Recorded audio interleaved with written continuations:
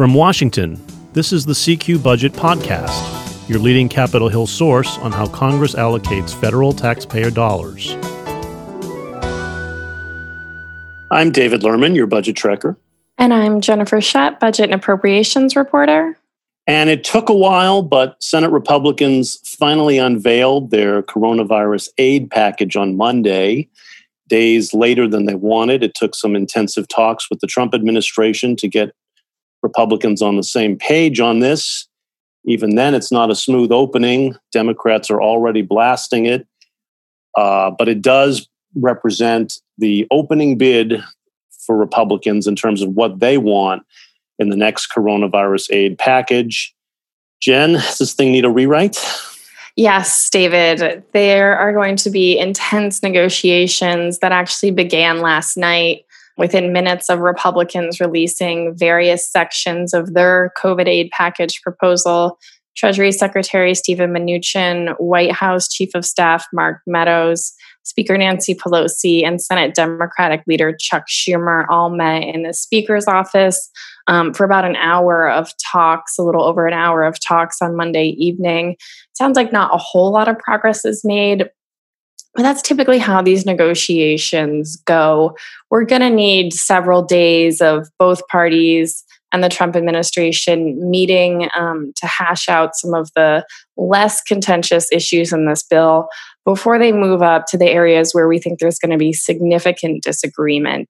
And once they get there, those talks will really have a lot of back and forth, kind of similar to what we saw in March when Congress negotiated the first three coronavirus aid packages, where there's, someone heads to a Democratic leader's office and then back to a Republican leader's office. And it's sort of like watching a ping pong match where the administration officials just go back and forth and back and forth and back and forth until finally the leaders will likely go to the floor and make an announcement about some big bipartisan proposal. And then after that, I expect votes to go pretty quickly. Well, we should just tick off some of the highlights of this pretty massive package, some of which is not going to be all that controversial, that may be in the bag. But there's a debate over, is it enough? And that's where the partisan differences come in. But in the Republican package, there is another round of tax rebate checks to families up to $1,200 per adult. They did extend unemployment benefits, but it's a slimmed down version that Democrats don't like. We can talk about that in a little bit. There is expanded tax credits for hiring and retention. There's a workplace tax credit to help employers meet expenses to keep workers safe from the virus. They threw in a restaurant deduction, doubling the amount of deduction businesses can write off for business meals. That one may face some blowback. Federal agencies would get about $306 billion in emergency funding. The single biggest bulk of that goes, of course, to the Department of Health and Human Services for things like vaccine research, testing, other medical needs. But schools get over $100 billion to help them safely reopen. The military ends up getting almost $30 billion to meet pandemic needs of troops, and they've thrown in extra money for weapons. Farmers would get about $20 billion in direct payments. And then the Paycheck Protection Program. This is the forgivable loans given to small businesses to keep their workers on the payroll during the pandemic. There'd be a second round of this where businesses who've gotten a loan could actually apply now and get a second loan. They made about $190 billion available for these loans, including a lot of money that was sitting there that still hasn't been spent. But that's a good chunk of change for a new round of business loans. They're trying to target these to even smaller size companies because you remember there was criticism that some of these went to large chains. So now they have to be fewer than 300 workers and show that their revenue has dropped by at least 50%. We'll see how that program works, if they need more tweaks to that program again.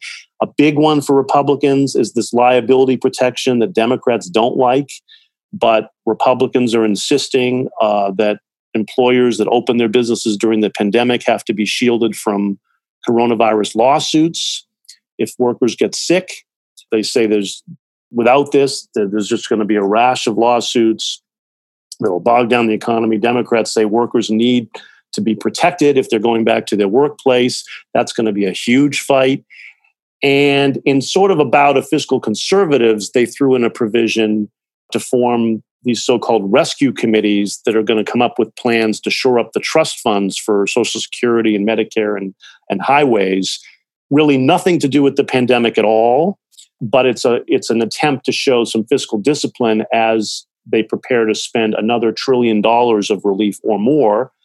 Remember, there's a big difference here. House Democrats are seeking almost $3.5 trillion. This Republican package is really just roughly about $1 trillion. That's a huge gap that has to be solved. And there was also another big surprise in this Republican package, Jen, wasn't there? Yeah, one of the things that I was a little bit surprised to see is that the GOP proposal for the next coronavirus aid package includes about $1.75 billion for a new Federal Bureau of Investigation headquarters in downtown DC. That's something that has been, going on in Washington, D.C. for years now. The FBI needs a new headquarters building. And originally they were planning to go out to either the Maryland or Virginia suburbs. But when Trump came into office, that plan sort of changed a little bit.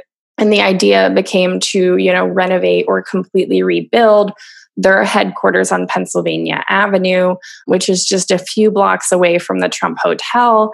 And there's a lot of skepticism about that idea, rebuilding the FBI headquarters in the same spot it's in now, because there were some, indications that Trump was concerned that if the FBI, completely left that location and it sold to another sort of luxury hotel, that the Trump Hotel could have some competition just a few blocks away from where it is now. So this was something that was a little bit surprising to see in the GOP proposal. And Senate Majority Leader Mitch McConnell was actually asked about it twice on Monday evening. The first time, he didn't really seem to realize it was in the Republican proposal, which was a bit surprising to me. And then a few minutes later, when another reporter asked Senate Majority Leader about it, saying this money is absolutely in the bill, McConnell said, well, with regard to that proposal, obviously we had to have an agreement with the administration in order to get started. And they'll have to answer the question of why they insisted on that provision. So that was a really kind of surprising response from McConnell, who in my experience is pretty calculating in his interactions and public statements about the Trump administration. And if you're reading between the lines there, that's basically McConnell saying, I don't care whether it's in or out. So that'll be an interesting thing to watch as, Secretary Mnuchin and Chief of Staff Meadows continue to meet with Democratic leaders on the Hill to get to hopefully a final bipartisan agreement on this whole package. Yeah, the FBI building was clearly a White House inserted provision that no one else really wants in there. It has nothing to do with the pandemic, in all honesty. But that's part of the sausage making of getting a massive bill put together. And we'll have to see if the White House gets its way on that or if they have to cave to the opposition on that one. We should say that, at least publicly, both sides are taking shots. This thing did not go well. They're each taking shots at each other. Chuck Schumer was on the floor calling this proposal half-hearted and half-baked. He also called it weak tea. Weak tea when we need a stronger brew. Yes. So they're flatly dismissing this whole package right now. And McConnell said the House Democratic plan, which is more than triple the money of this package, McConnell called it a multi-trillion-dollar socialist manifesto. So that doesn't bode well for finding a compromise very quickly. No, but if you remember back in March, there were all of these sort of large-scale issues as well.